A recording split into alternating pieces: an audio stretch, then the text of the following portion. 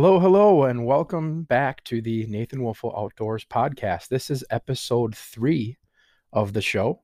I am Nathan Wolfel of nathanwolfeloutdoors.com and very excited to be here with all of you as I record this, just to share with all of you how much you mean to me. I gave up a chance to go dip net suckers tonight so I could record this episode for all of you because I just had the itch to crank out yet another episode so you all have it to enjoy.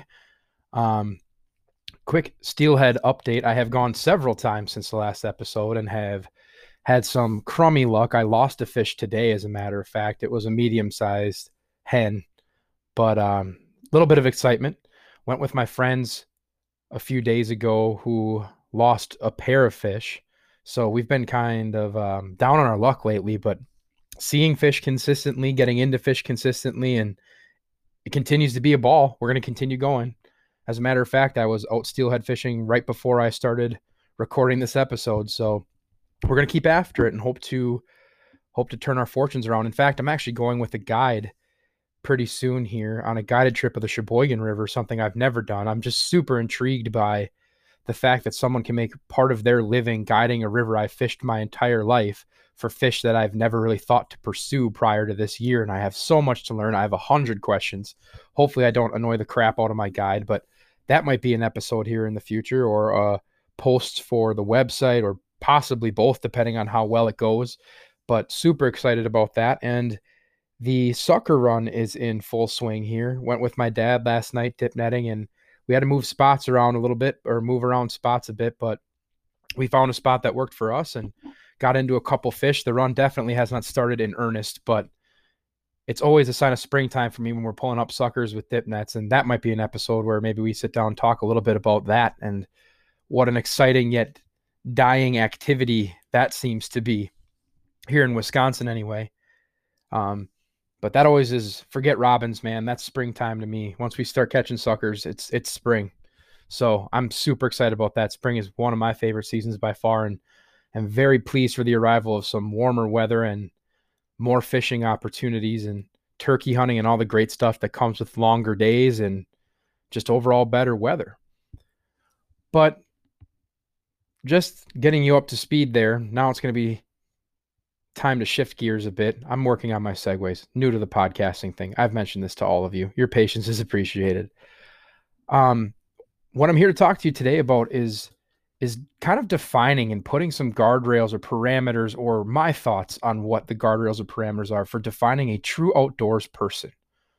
What makes a true outdoorsman or a true outdoors woman? And it might not be super easy to define, and that's probably a good thing, but I think that it's worth having the philosophical conversation about what that title means. If you refer to yourself as an outdoorsman or an outdoorswoman, an outdoors person, to other people, what does that mean to them? What does that mean about you? If that's something you identify as to other people, how are you representing the community? What things should go with that title, that definition? I spend a lot of time thinking about that because I do, not to sound pompous, I do consider myself an outdoorsman. Some days I'm a better one than other days, that's for sure. But I am an outdoorsman. The outdoors are part of who I am, if that hasn't become clear to you yet. But I don't take that title lightly when I share it with other people, because everyone has an image in their head when they hear that term: outdoorsman, outdoorswoman, outdoors person, hunter, angler, trapper, whatever it might be. Everyone has an image in their head. And if it's a term you're going to use to define yourself to others, I think it's important to take some time to self-reflect and think about how you are portraying that role, how you're shaping that other person's idea of what a hunter, a angler, an outdoors person is. And so I've, as I mentioned, have spent a lot of time thinking through what it means to me. And by no means are my definitions the only definitions or the standard, for sure. Lots of room for interpretation. But I challenged myself to really come up with when I think of a true outdoors person, a shining example of what it means to love the outdoors and to identify with the outdoors. When I think through what that means to me, I what comes to mind? What is my picture? What's the picture I want portrayed to other people when they hear that phrase? And so I've come up with a handful of things. And I'm curious to hear from any of you who would like to weigh in, whether it be through email or social media or however you'd care to reach out, how you feel about these defining characteristics I have come up with. And maybe some I've missed, maybe some you agree with, maybe some you disagree with. I'd love to hear what it means to you as well after we're done with this conversation. So the first thing, when I define a true outdoors person, the first thing that comes to mind for me is passion. You can't be a good anything without passion. If there isn't joy and love in the title you are identifying yourself as, whether it's a job or a certain hobby, whatever label you're putting on yourself, if there's not passion behind that label, you're faking it. Might be a little harsh, but that's how I feel about it. If you are being honest about yourself and representing yourself in an accurate manner, you need to be passionate about the label you are applying to yourself. So passion is definitely the first thing for me. And you can define that a couple ways. You know, for me, passion can mean investing a lot of time. It can, whether it's actually honing the craft itself of bird identification, the craft of marksmanship, tying fishing knots, you know, honing your craft and the passion behind that, investing the time and energy into getting really good at something. It can be going out a lot, fishing regularly, hunting regularly. How much of your spare time is being invested into it? And that'll tell me, in my opinion, if you show me what you spend your free time doing, I'll tell you what you're passionate about. That's my stance. And if the outdoors, hunting, fishing, hiking, trapping, birding, whatever, if something in the outdoors is that thing for you, odds are you're a true outdoors person, at least by the standards I have challenged myself to come up with, in my opinion. All of these things are just in my opinion. But it is an opinion I have spent a good amount of time forming, and I think it's worth sharing with you. So I'm doing so, but I'm also not judge, jury, and executioner on what defines an outdoors person. But I'd like to think that as someone who identifies as such, I definitely have a seat at the table for the conversation. So bear that in mind as we continue. But passion is the first thing I look for. And I kind of alluded to this next staple or pillar of being a true outdoors person in my last explanation, or my last pillar, but skillfulness in the outdoors. To me, that's a true outdoors person. You know, it isn't necessarily make or break, but it definitely helps. Being a good marksman is a true outdoors skill. Being able to tie strong fishing knots and a variety of them for a variety of situations. Being able to tie survival knots or sailing knots, for instance. Any of those things, to me, is a sign of a true outdoors person. As I alluded to earlier, again, being able to identify birds on the wing, being able to identify signs of wildlife in the woods by yourself, identifying tracks, things like that. Those type of skills, accurately and consistently being able to cast a fly rod. There's a certain level of skill you have to have before you can apply a label to yourself. Does it mean we all have to be professionals to be true outdoors people, quote unquote? No, definitely not. But I do think possessing some sort of array of outdoor skills is a prerequisite to being a true outdoors person. And I think that's a fair stipulation to put on being able to utilize that label. Another thing I think of when I think of how to define a true outdoors person. So far, passion, skill, knowledge. And I think knowledge ties into those first two things. I see this more in the older generation. I'm about reaching my 30s now, but I see this more in the older generation, but it gives me a feeling when I see someone who has these type of skills. We actually, my dad and I, when we gun deer hunt on opening weekend, we have a gentleman we stay with who possesses a bunch of the knowledge that I feel just gives me the feeling of being in the presence of someone who truly understands the outdoors and appreciates the outdoors.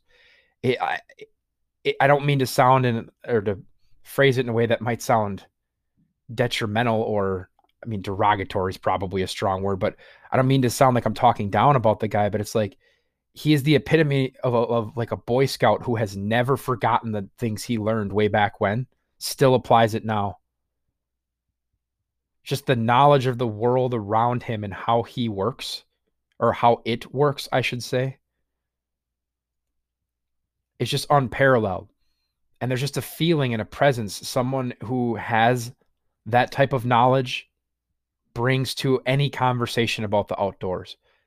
And in my opinion, it shows itself very quickly. And a lot of the people I think of on top of this gentleman that is gracious enough to let us hunt on his land every gun deer season, a lot of the people who come to mind when I think of folks like that happen to be older, because part of that knowledge I'd like to think comes with experience. And I hope if I apply myself correctly as I am continuing to climb the ladder in years, that I'm going to be lucky enough and fortunate enough to take advantage of gaining some of that knowledge through having an open mind, through being persistent about learning new things, through being genuinely curious about the world around me.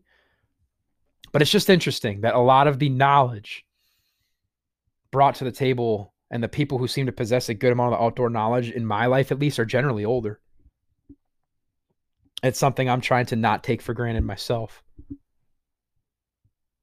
So 3 pillars so far: passion, skills, knowledge. The last one is more of a 4A and 4B. But I think these two things go hand in hand. So whether you want to call them 4A and 4B or 4 and 5, either way, I think the point stands. And those things are respect and ethics. None of the things I just mentioned matter to me in how I assess a true outdoors person if you do not have respect for the outdoors and you do not have outdoor ethics. That is a deal breaker for me. If you don't respect the animals you're pursuing, the environment in which you pursue those animals, if you don't do everything in your power to harvest those animals or pursue those animals in an ethical manner, it frankly doesn't matter how knowledgeable, how skilled, or how passionate you are. That is the make or break thing for me. If you're lobbing Hail Mary shots at sprinting deer on public land, where best case scenario, you're completely missing, worst case scenario, you're wounding an animal, or worse, wounding another person, I don't really care how much you know about the woods. That's not a very ethical thing to do, in my opinion. And I get it. Ethics can be a gray area, but there are certain things for me, like basic hunter safety, as in the situation I just described to you. You just don't have solid ethics or respect for what you're doing if that's how you're pursuing animals. If you snag fish intentionally, or even snag fish accidentally and then still keep them, you don't have a very strong respect for what you're doing, the art of what you're pursuing, and you definitely aren't showcasing upstanding ethics in your pursuit of the fish. Now, there are some exceptions where snagging a fish may be completely legal, but we're speaking, of course, of outside of those circumstances. You know, if you're not respectful of fellow outdoors people, you're encroaching on the space of hunters or fishermen, anglers who were there first because you feel entitled to your spot. If you're confrontational for no reason toward others just because their presence at a spot bothers you, that lack of respect, that lack of understanding, again, deal breaker for me. None of the other pillars matter if you do not have respect and ethics as part of your defining characteristics when you refer to your thoughts about the outdoors or your position as an outdoors person, as a hunter or an angler, a birder, whatever you may label yourself as. Being respectful of the environment in which you're pursuing the animals, as I mentioned before, not littering them. Talked at length about that in one of the earlier episodes.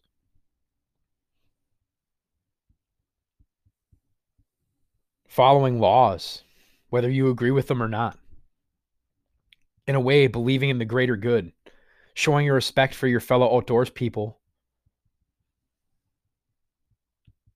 by abiding by the same rules they are asked to abide by. That's a big deal.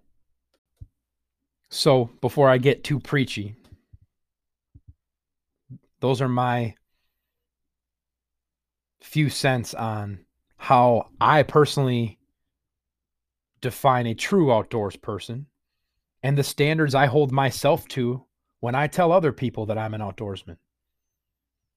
I take a good look in the mirror because I don't use that phrase lightly and make sure that, especially as someone who writes about the outdoors, in this case, this podcast, my website, I am putting myself forward as an outdoorsman. And I'd like to think I have always thought long and hard about what that phrase means and how I'm representing myself and everyone else who labels themselves in that manner, but especially now. I try to think very critically about if I'm practicing what I preach, because if I'm not doing any of these things I'm sharing with all of you, there's not much sense in me just running my mouth. I'm just another person with an opinion if I'm not living it. So without getting too preachy again, those are my pillars. And there's just something interesting I find about this. I do know and associate with a lot of people who consider themselves outdoors people, outdoorsmen or outdoors women. Excuse me. And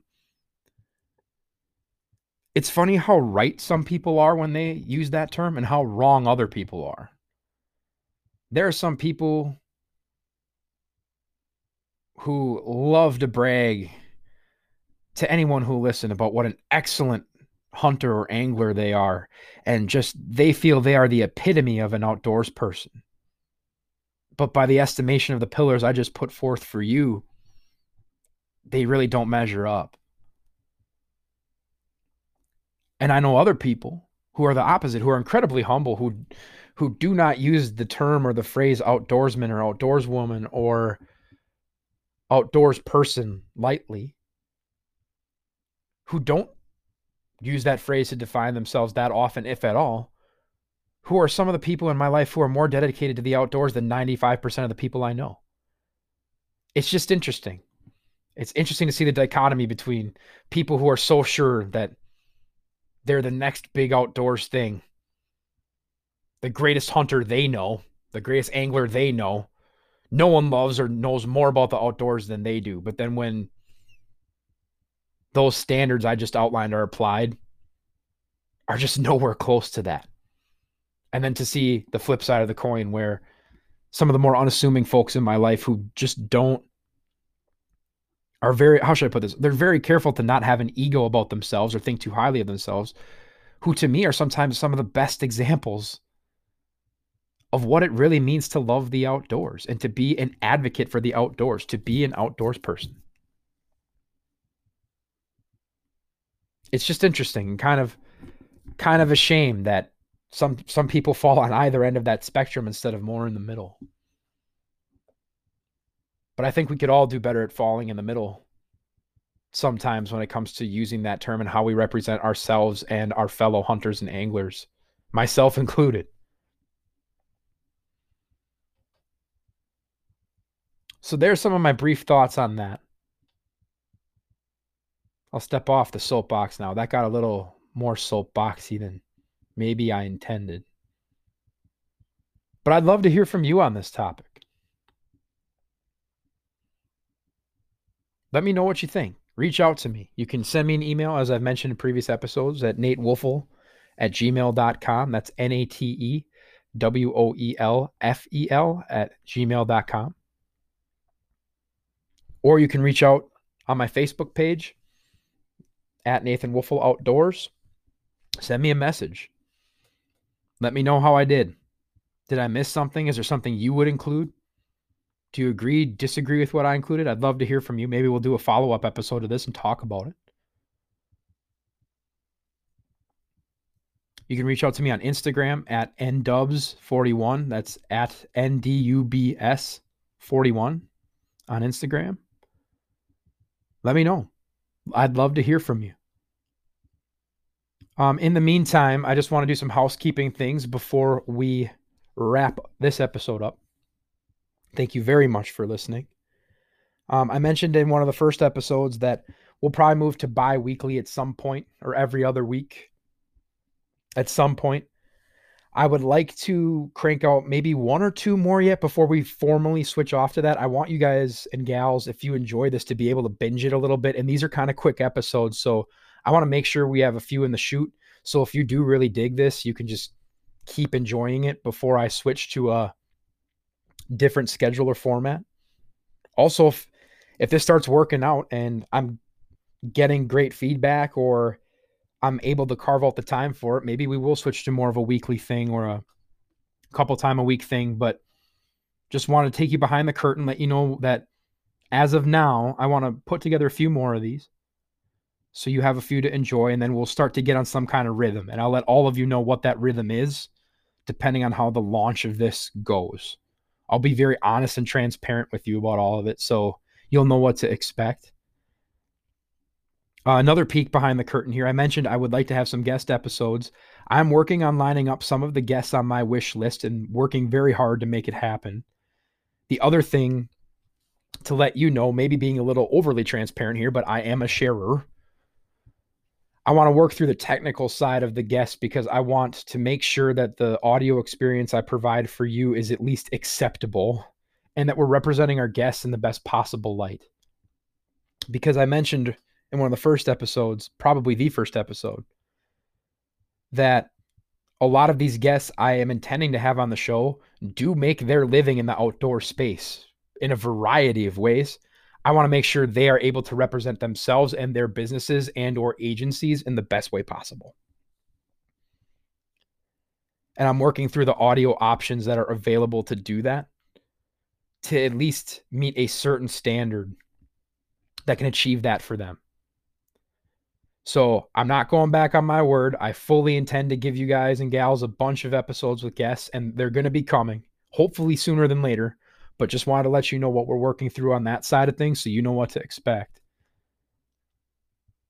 So that's about all I have for this episode. Thank you for sticking it out as always. Be sure to check out NathanWoelfelOutdoors.com for some more great, fresh content.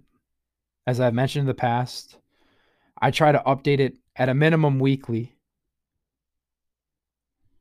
And try to average out about four episodes as I'm looking at my podcast episode thing. Freudian slip. I'm trying to average out at one a week every month at an absolute minimum. Birding, hunting, fishing, recipes, as I've mentioned, all kinds of fresh content. So be sure to check that out at Nathan Woelfel Outdoors in the meantime. Check me out on social media. Reach out via email. I'd love to hear from you. And thanks again for listening. Hope that you have some time to enjoy nature between now and the next episode. And we will talk again real soon.